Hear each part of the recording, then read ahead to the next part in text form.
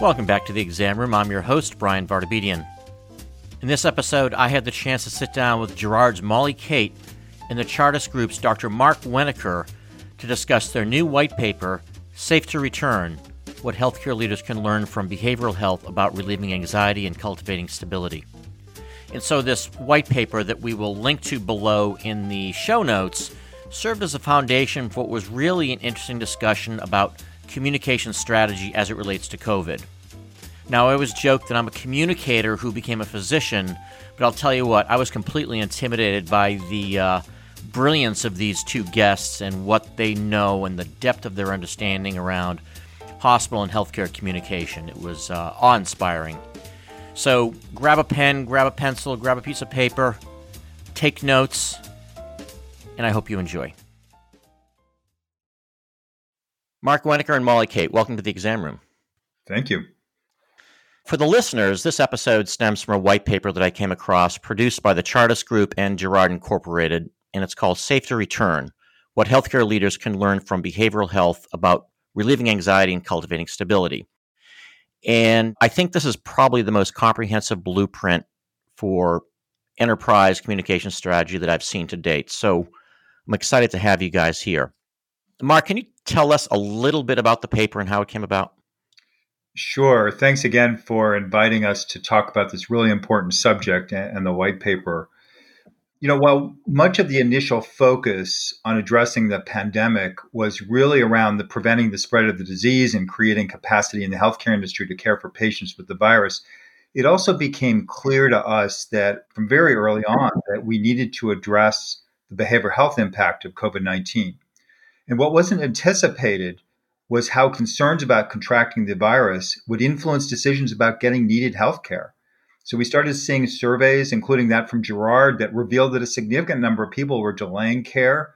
And there were reports being published about decreased utilization of life-saving procedures, people that were waiting in their homes with symptoms of heart attacks, not going to the hospital EDs, due to the anxiety and fear of whether it was really safe to see a doctor or go to the hospital. And in speaking with a colleague and our co-author, Dr. Mendoza, who's a psychiatrist and a leader in the field of behavioral health integration, he noted that this was happening in his practice. And we both discussed the efforts of many organizations to bring back patients to care, and organizations have done an amazing job of making it safe to come back to care. But we realized that there was something missing in the communication with patients and staff to allay that fear and anxiety. That's the point of the paper. And we were fortunate to work with Jarrard, who, as you know, is an expert in the field of communication strategy in healthcare. And we decided to partner to create this paper. And in doing this, we brought a variety of types of expertise and perspectives. The great collaboration with Dr. Mendoza, who brings clinical expertise. And then my colleagues, David Schifrin and Molly from Jarrard, who bring expertise around effective communication. And then Chartis with our understanding of the healthcare organizations. Yeah, and what I think I loved about this is the fact that it takes a really prescriptive approach to strategy and communication. And I can tell you, as a person running outpatient operations, it was tricky. We really didn't know what we were doing. And I know talking to folks around the country, not everyone had done it right.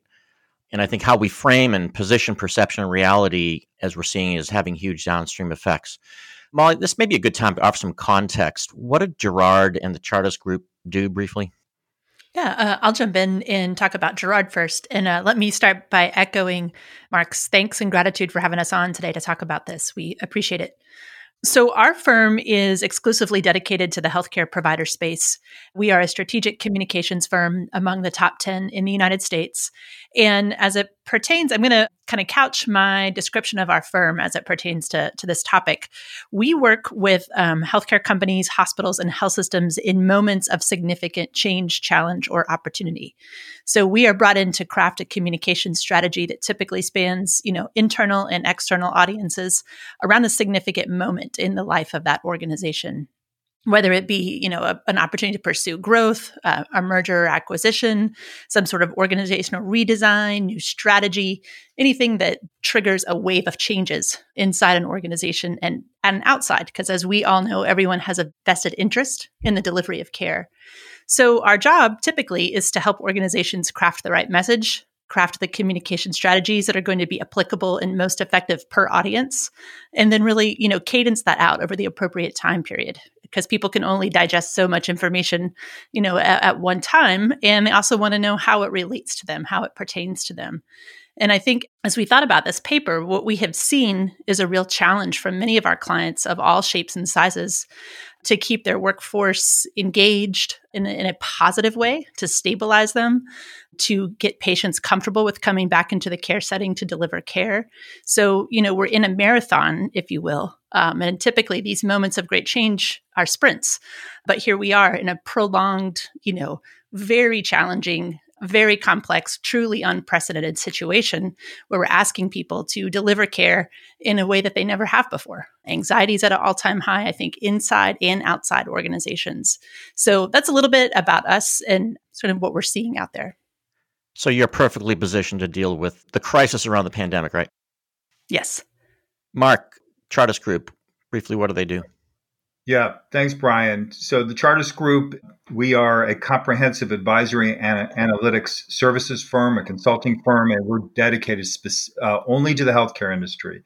We have over 400 consultants, and our work is in a variety of areas. We have expertise in strategic planning, performance improvement, informatics and technology, health analytics, and with the recent joining of Jarrard to our firm, communication strategy. Our clients include some of the largest and most well-known leading academic medical centers, integrated delivery networks, children's hospitals, as well as other healthcare service organizations, and we have a national practice.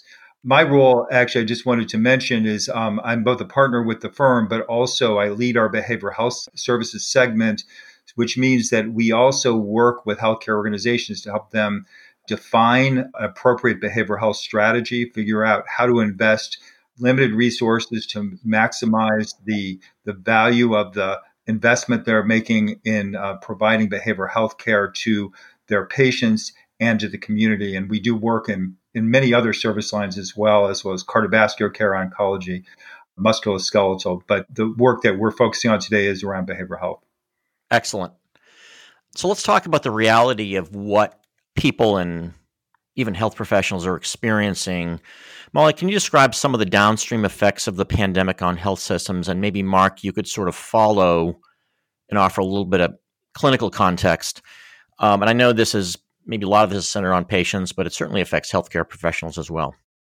Yeah, absolutely. So some kind of big picture statistics that I'll throw out there, which probably won't come as a surprise, frankly, but I still think that they are dramatic and fascinating and worth mentioning. So according to Time magazine, more than a quarter of American adults meet the criteria for serious mental distress and illness.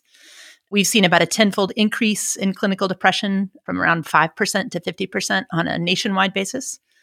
And during late June, according to the CDC, 4 in 10 U.S. adults reported struggling with mental health or substance abuse. So as that relates to healthcare, Mark mentioned earlier in our conversation that we deployed a national survey a couple months ago. And what we found in that survey is we broke out healthcare workers specifically and their families.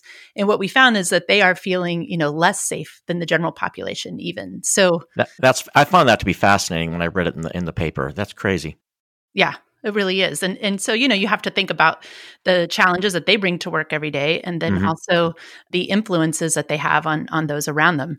And so, what we see really, if, we look at it from the perspective of our clients who are healthcare leaders that are trying to, they're in this moment, right, where they're trying to be the very best that they can be. They're trying to rise to this challenge, rise to the occasion.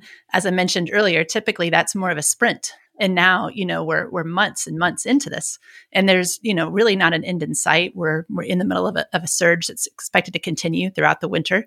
And so what we see is, we're trying to help healthcare leaders every day who wake up and want to know how can they bring some sense of stability to their workforce? How can they get their health? There's motivation issues, there's anxiety issues, there's how do I provide the best care possible, which I think every nurse and every physician wants to do. But how do you sustain that, during such a time of, increasingly complex clinical issues and just a challenging environment from a operational standpoint, a financial standpoint, et cetera. So, And we've also seen this remarkable sort of collapse in revenue for hospitals because we're seeing far fewer cardiac procedures and things like that, right?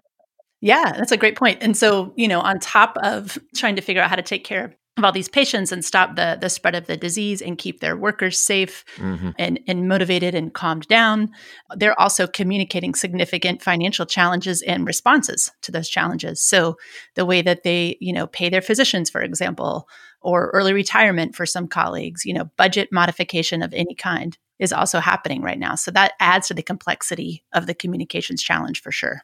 So for either of you, getting to the core here, this issue of people not coming to the hospital, do we have any idea what people were really afraid of? Did you get into that in the white paper, or do we know? Yeah, I mean, there's been research done on this. People are scared that they're going to get the disease. They're scared that they're going to bring that disease, both workers and patients. They're going to contract the disease and bring that disease, the virus, to their family members. I mean, that's what they're scared about. And this is despite all of the good work that's being done by healthcare organizations to make sure that it's safe to be able to receive care there. Yeah. It's remarkable the change that we've had to kind of go through over the past 6 months. I think about my work here at Texas Children's Hospital, and just the transition to telemedicine, has been hugely stressful for both myself and my patients. Obviously it's created opportunities, but it's the change we've gone through has been just crazy. Telemedicine, I think, by the way, is a great example of, those of us that have been in healthcare for a long time know that we've had the technology to be able to deliver more care virtually for quite some time, but we haven't been able to get people to adopt it, patients to adopt it. And as you so eloquently pointed out, the workflow challenges associated from a clinical standpoint of delivering that care and what the patient experience looks like online has also been a challenge. So, in thinking about the impact that COVID has had on the acceleration of the digitalization of healthcare delivery is stunning, and how quickly that has happened. And I think just to kind of put another log on the fire here, that's another layer of complexity, to add to the equation here. So leaders are asking employees to do their job a lot differently than they have before in the midst of a challenge that is producing anxiety, heightened awareness, all the things that we've talked about. So I think the virtual health piece is also something we definitely should think about from, the holistic change perspective. Yeah, we talk about all the problems that have come from this crisis, but sometimes a crisis can force us to, like this, adopt new technologies and new ways of doing things, which I think is a huge upside. Yes. Yeah, I think it's interesting that probably the professional discipline that has most benefited by the transition to telehealth has been behavioral health. Right. And it makes sense, right? It's not a procedural oriented specialty in general. And so it makes sense. And also the industry itself has had over 20 years of experience using telephonic video, asynchronous communication. But that's not to say there aren't challenges of how do you actually interact with patients, talking about very complex, deeply personal issues using virtual platform as opposed to in person. At Texas Children's, we had this huge spike in adoption during the first wave, and we were almost 100% virtual. And now we're trying to figure out and sort out within the field of pediatric gastroenterology what's appropriate for in real life visit and what is appropriate for or what's appropriate for telemedicine visits. So we're constantly adapting and changing and pivoting. Yeah.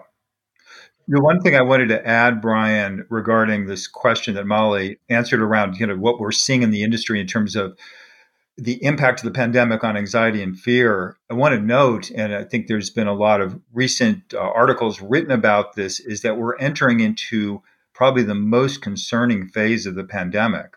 Not only is the fact that the pandemic has had a greater impact on the number of cases, the number of people dying than any time before this, but we're also entering into the winter months. And from a behavioral health standpoint, that means that people who have seasonal affective disorder, who really need to have the daylight, the many hours of daylight, this is the worst time for them even before the pandemic hit.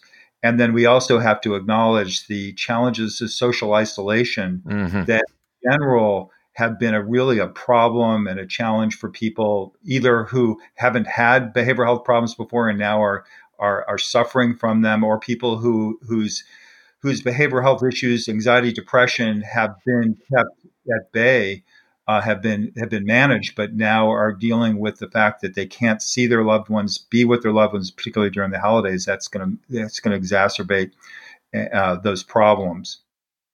Mark, can I ask a question about impact on providers? It's interesting that in maybe the years leading up to 2020, burnout was front and center as an issue among physicians, and we felt so undervalued. And throughout the summer, we saw these images of world citizens on rooftops banging pans, at 7:00 at night or whatever.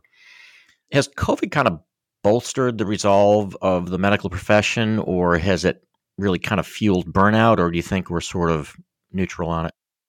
Well, I think it's probably both. Healthcare, I think, as Molly has said, healthcare professionals in general are facing an unprecedented situation.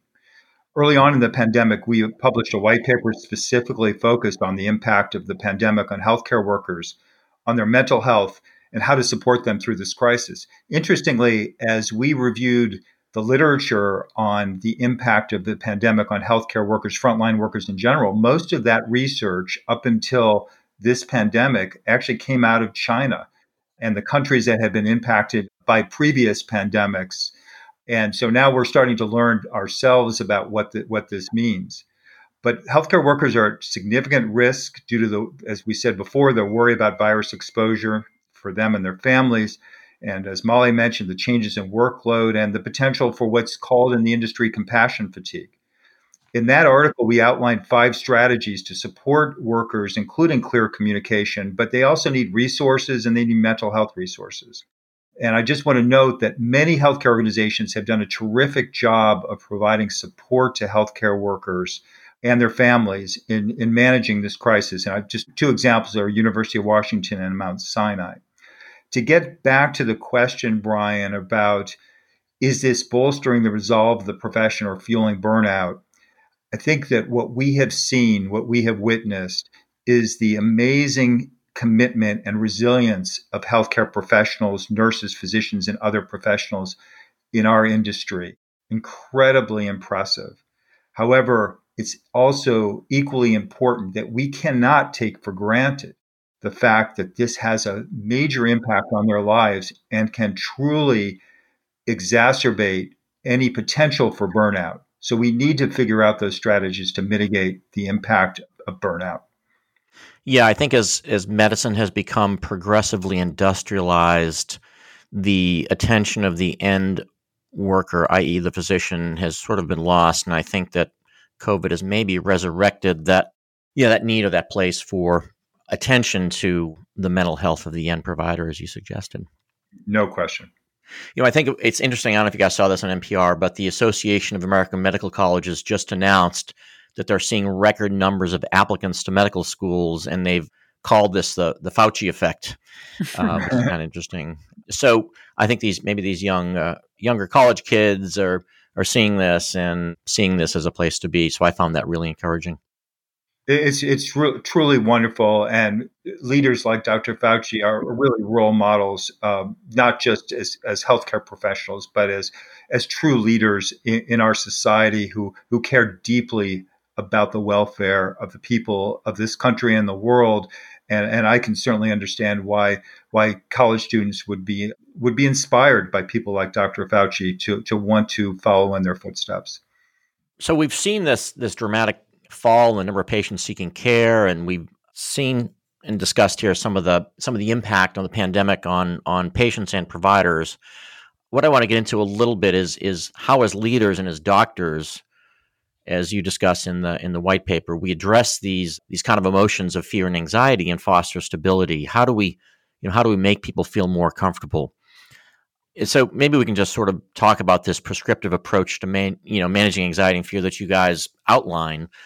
And so you guys come up with 4 clinical concepts, as you call them, to allay anxiety and fear. And Molly, do you want to lead us off, or Mark, on the first one being to create a holding environment? Yeah, Mark, go ahead. So the basic psychologic concept for this is that people who feel anxious about making any decisions particularly ones that impact on their well-being, really need to feel safe, to feel nurtured. They need a nurturing space so that they're safe to both understand how they're feeling, to really reflect on that, and to be able to express openly what they're feeling. That's the first step. So as for healthcare providers or for healthcare leaders, there needs to be that quote unquote space available so people can truly feel comforted and feel that they can actually talk about what they're concerned about. Yeah, I love the fact that you guys have made this first reference rooted in childhood development as a pediatrician. I just want to add that. It's an important concept. And secondly, you guys say we want to convert general anxiety to manageable fear. Explain that. So anxiety is a really tough problem. And part of the reason that it's so challenging and so painful is that people who have anxiety don't really oftentimes know what's really triggering it, what's causing it, and what they can do to resolve it. And so one of the important clinical concepts is to work with patients, to work with people who have anxiety, to try to really ferret out what's really driving this. And so manageable fear is in some ways unpacking that anxiety to be able to understand the specifics about what people are afraid of. And then you can start developing the intervention strategies to really address those specific issues. So you're acknowledging that fear is actually pretty reasonable in this situation, and it's just a matter of separating it, right? Absolutely. And it's also important that patients and the public understand that they're not alone. Right. I mean, that oftentimes is very helpful. That people don't feel like they're the only ones. And even providers in the right context can share, look, I get it. I get why you would be concerned. I think trying to kind of be in their space is really another important way that people can feel comforted and safe to be able to talk about what's going on. One of the central fears that I heard from my staff and my peers during that first peak was the fear of economic loss. We have young female nurses in our clinic, and there was this fear that if one of them got an exposure or was COVID positive, the daycares were closed. There was this whole cascade that if somebody gets it, the clinic's going to shut down, and it would impact us all individually, economically. And that was a real fear for these single moms and these staff members who had a lot at stake. Brian, I'll jump in there. And this is a concept that we talk about in the paper. And it's a great example, what you just shared, of the need to understand where, I'm going to use some political terms here, the need to understand on a continual basis where your constituents are.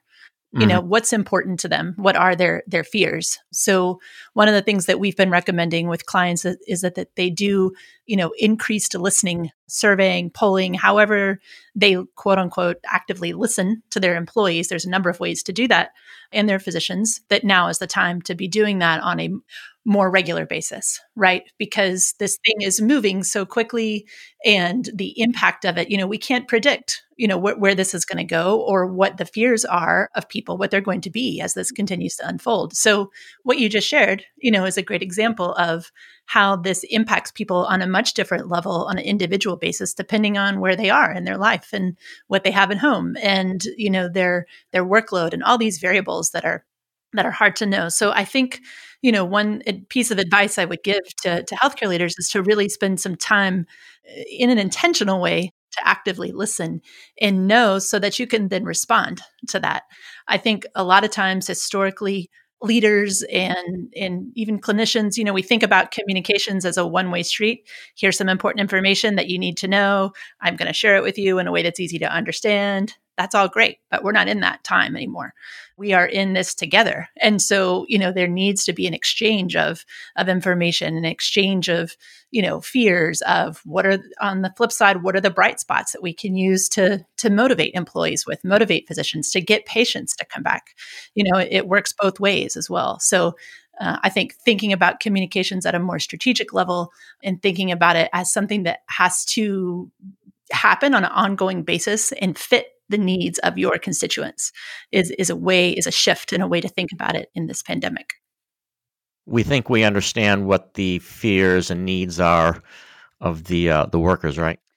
Yeah. And a lot of times I hear every healthcare leader say this. It's hardest to know what's on the mind of people on the very front lines. And yet they're the most important, part of the Right. equation. I mean, they're directly touching the patient and providing the care. They're working so hard, and they, it's oftentimes the hardest to reach them and hardest to know what's in their minds and in their hearts. And so I think that's a challenge, but I definitely think there's a way to do it. I see organizations doing that, quite successfully and beautifully in the pandemic. Of course, this is all easier said than done because when you work at the largest children's hospital in the United States, getting the message out can be Yeah. tough. So you also say that we need to identify the most appropriate messengers. What do you mean by that? Yeah. So, kind of similar to politics, which I know isn't probably the best word to use right now, but it's just given our current environment. It's relatable. Yeah. Yeah. It's a good example though. So, there's a saying in our business that, people trust the messenger, excuse me, more than they do the message. So, and doctors, I'm going to pick on both of you for a moment, are a great example. In my experience, they really only listen to other clinicians and other doctors. So, Mhm. it's something I see, time and time again and over the course of my career. But it's true, nurses are going to trust someone who we would send out to talk to nurses. Frontline nurses is going to be different than who we would send out to gain trust among, our medical staff or patients or the community, and then within the community, there are business leaders, there are moms, there are religious leaders, et cetera. So, again, I'm going to advocate over the course of this podcast that people really expand how they think about communications in terms of its powerfulness, but also its complexity. And so take the time to think through not just what the message is. Everybody always wants to spend a lot of time there. And that is an excellent source of time and focus. In addition, I would say equally as important though, is who are we sending out? Because people, trust other people first and foremost, before they're able to absorb what they're sharing.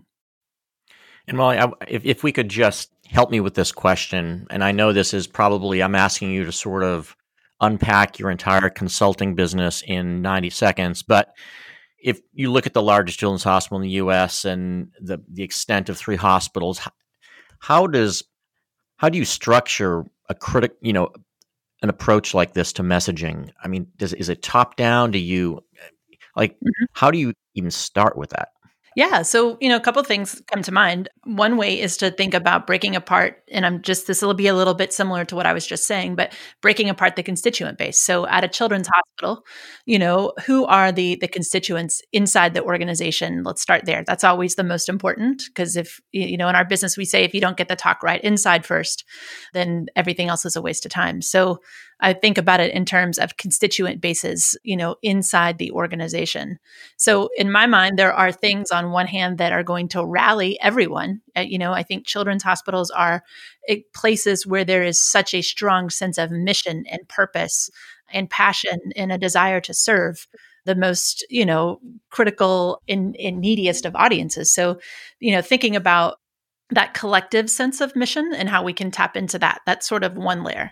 And then another layer is, I guess, the kind of the flip side of the coin would be thinking about those constituents on a individual basis. If we unpack those layers, people inside a children's hospital are going to care about different things. Nurses are always going to care about, do they have the resources that they need to provide the best care possible to their patients? Do they have an open line of communication to the C-suite? Do they feel valued? Do they feel supported? But their focus is always going to be, on that direct patient care line. And then, clinicians, I'm sure you could speak to that, have a different set of needs and relevant concerns. So, I think finding something overarching that rallies people that you can fall back on as a leader that's going to get them motivated, or remotivate them, reinvigorate them in this case, because I do think it's an ongoing, marathon situation. Sharing those bright spots. Are there stories? Are there examples that we could share of, how collectively we rose to the occasion and helped a patient, saved a life, or, there's tons of examples in health systems.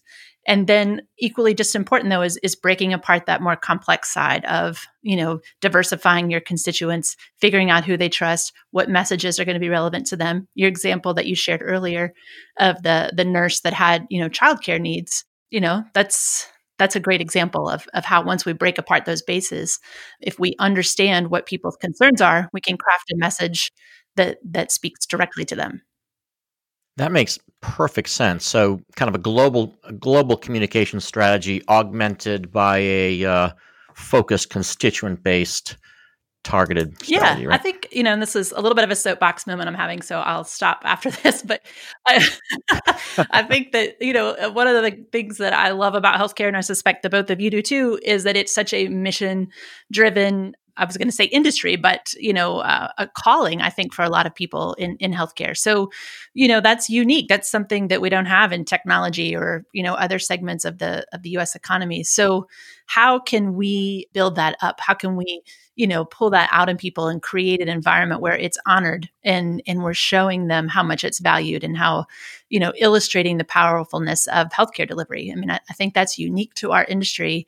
And one of the cool things that's really happened in this pandemic is if you look across the country, you guys probably have some there at Texas Children's, but there's these great kind of grassroots examples of campaigns that honor caregivers in a way that we haven't seen before and hold them up and position them as heroes. So, I think that's really something unique to healthcare that we can tap into and goes a long way, because if people feel valued, if they feel appreciated and where their heart is in it, then that's the context we need to help them understand why all these other changes have to take place. Why do we have to change the way we pay our physicians, or all of this minutia of work that is happening and has to change?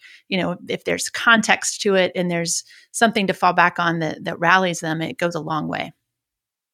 That is such a great approach. That's so approachable, and I could almost bottle that and send it around to our leadership. And I don't know who wants to handle this, but this is kind of an open-ended question. But are doctors good communicators? I don't know if I want to touch this one. Yeah, maybe guys. Maybe I'll start. Maybe I'll start, and Molly, you can add your perspective.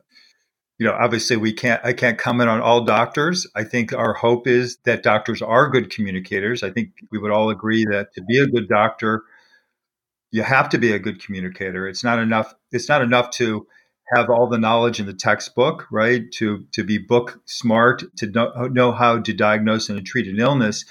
If a doctor can't listen effectively, understand a patient's symptoms and concerns, and then help them understand how to manage and treat their condition, they can't be a good doctor.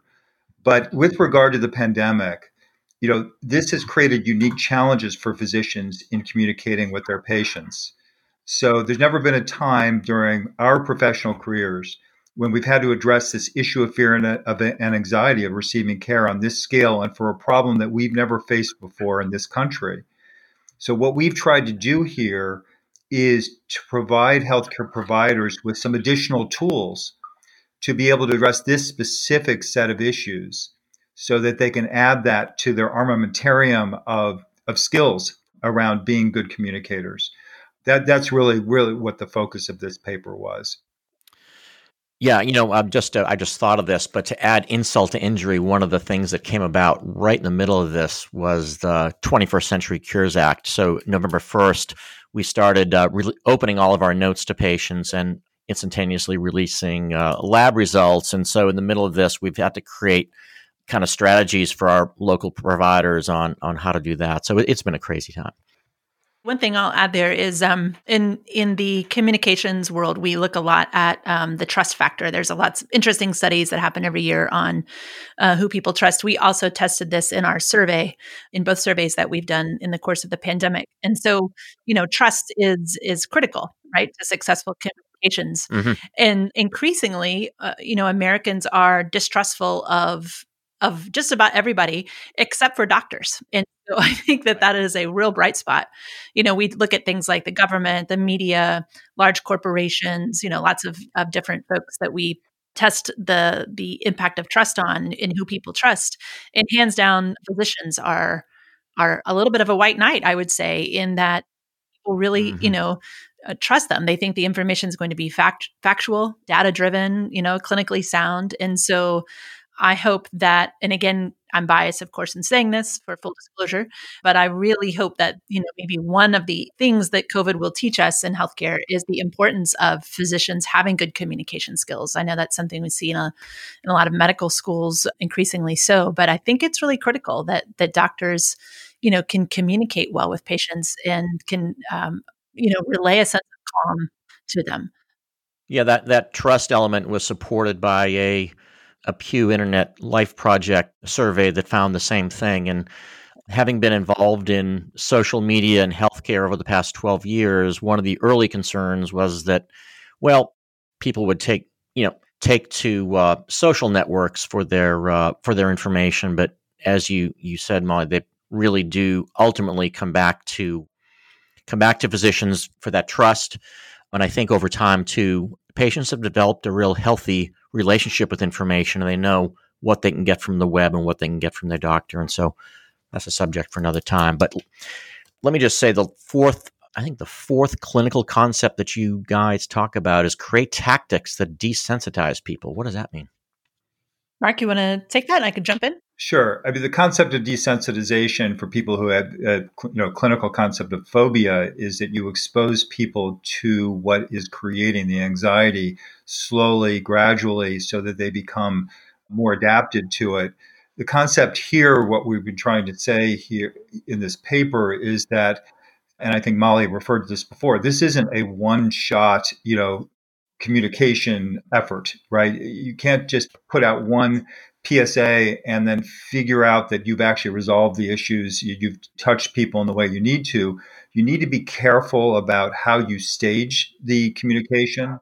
You need to start out with general information, reaching out to people, acknowledging their concerns, and over time introduce information that will increasingly get them to be comfortable with really addressing what the issues are. So it's really around staging the information, about being sensitive to how people need to incorporate and process information before they can really act on it. Yeah, so we talk a lot about the cadence of communications as something that is important. We've talked about the messenger and listening and understanding where constituents are at. And I think, as Mark said, thinking about the frequency, how often we're communicating. I know, Right. and we're all guilty of this, but a lot of times we think if we say something one time or two times, then people must understand it. And so there's a 7 times rule that we talk about a lot in our world, which is that you have to repeat something about 7 times before people get it and understand it. And as you were talking earlier, Brian, people are now, very well equipped with the flow of information and how to access it and how to, share their opinions on social media platforms, et cetera. So I think for healthcare leaders, I would suggest thinking about your internal communications infrastructure and even externally. But I feel like internally is always a good place to start. Think about, what are the multiple mediums that you can deploy to get information out? Because it's not just, an email from the CEO or a video or a town hall. It needs to be an ecosystem, if you will, of different vehicles and mediums that work together against a cadence timeline. I think, people can only absorb so much information at once. And so, Right. and that's increasingly hard, because we're just bombarded with it all day. So That is a huge issue in large organizations. We more information is good information, right? And certainly with regard to the pandemic, we have to be careful about that cadence that you speak about, because I can tell you firsthand, it can numb you. Yeah. Those the messaging, right? I'm going to take this forward just a little bit and think a little about what we learned here and where we're going. But Molly, I don't know, maybe this is a good question for you. But given your work with some of the largest healthcare systems in the U.S., are there any lessons that we've kind of learned from the COVID experience that we'll kind of take forward? That's a great question. There are lots of them. I think that, so one of the big challenges that we're looking at right now in the new year are vaccines. And so how do we apply the lessons that we've learned over the last, however long we've been in this thing, 7, 8 months, into vaccines? So, how to communicate that, I think is the obvious thing. But then also, if we unpack that a bit, how do we help people feel safe around accessing vaccines and making the decision of whether or not to get one? As a society, how do we, figure out who accesses those first and what's the reasoning behind that? So I think, I know that's not a direct answer to your question, but when you were talking about being forward-looking, Right. it made me think about that. So in terms of the lessons that we've learned, I think, Mark mentioned this a little bit when we were talking about doctors, but I think we've learned that, healthcare providers, so physicians, nurses, hospitals, health systems, and those in the outpatient setting as well, we can accomplish really wonderful things when we are rallied behind a cause and a mission. I think as an industry right now, we're tired and we're anxious, as we've talked about. But I think that when we come together and we're rallied to serve, we do that really well. And so, one of the things I think, and again, this is biased because I'm a communicator, but I think the value of communications and helping people understand how our organizations, how hospitals and health systems, the government, et cetera, how we're all evolving, in sharing information and getting it into the hands of people that need it is really critical. So this rise of communications as something that is strategic, that is important, that is, not just need to know information, but how do we move people? How do we convince them to do things? How do we persuade them? How do we, stabilize them? How do we increase their resiliency, through the power of communications? To me, that's something that I really hope will stick long after COVID is over, and the power of what healthcare providers can accomplish when they come together. We can call that one of the successes, kind of the pandemic. Yeah, because I'll stop talking after this, but it's always like you guys. I go to these conferences back when we had those over the years, and you hear about how far healthcare is behind every other industry, and how if we don't change this, we don't change that, we're going to, Amazon's going to figure out healthcare, or JP Morgan, et cetera. And so I think, what really excites me as someone that's been in healthcare a long time is we've seen our ability to rise to the occasion and change and transform and innovate, and seen the importance of not just communications, but also of hospitals and health systems and doctors, and, why our society needs them. Yeah, I think it's been truly inspiring to see, and there's a lot of reports that we learned in a very short, as a profession, in very short time frame, how to manage patients who are coming to the hospital. I mean, it's profoundly different how patients are managed now than they were at the beginning of the pandemic. We understand some of the treatment modalities. We understand what the course of illness is. We understand how to advise patients. I mean, that happened in a very quick way, and it's because our profession has come together. We've learned through science. We've communicated effectively with each other. That is truly inspirational. I think Joey Ito from the MIT Media Lab once suggested that there are 3 conditions that define our era: asymmetry, complexity, and uncertainty. And I think that for me, and certainly in our organization, so much of this has been about managing uncertainty. And that's something I think in my 20 years in medicine, I've never seen an organization do. And so that's been something that's been remarkable to watch. Yeah, agreed. Molly, maybe you can tell us how people can get their hands on this white paper or learn more about Jarrard or the Chartis group. Yeah, I think the best and fastest way would be our website, which is jarrardinc.com. We have a section on the website called Our Thinking, and the white paper lives under there, as in addition to a couple other thought leadership properties that we have there for healthcare leaders. Molly, Cate, and Dr. Mark Wenneker, thank you for being so generous with your time here today. This paper, I think, can really serve as a jumping off point for so many fascinating discussions around management in times of uncertainty, as I suggested. And I think it can really serve as a blueprint for high-level communication strategy in any crisis beyond COVID. Thank you guys for your leadership in creating this white paper and bringing such a provocative dialogue into the exam room. Thank you. Thank you. And I'll have one last plug for Mark. I believe the white paper is also on the Chartis website as well, chartisgroup.com. It is, chartis.com. Yes, thank you, Molly. Perfect. Thank you guys for being here. Thank you so much. This has been a Touchpoint Media production.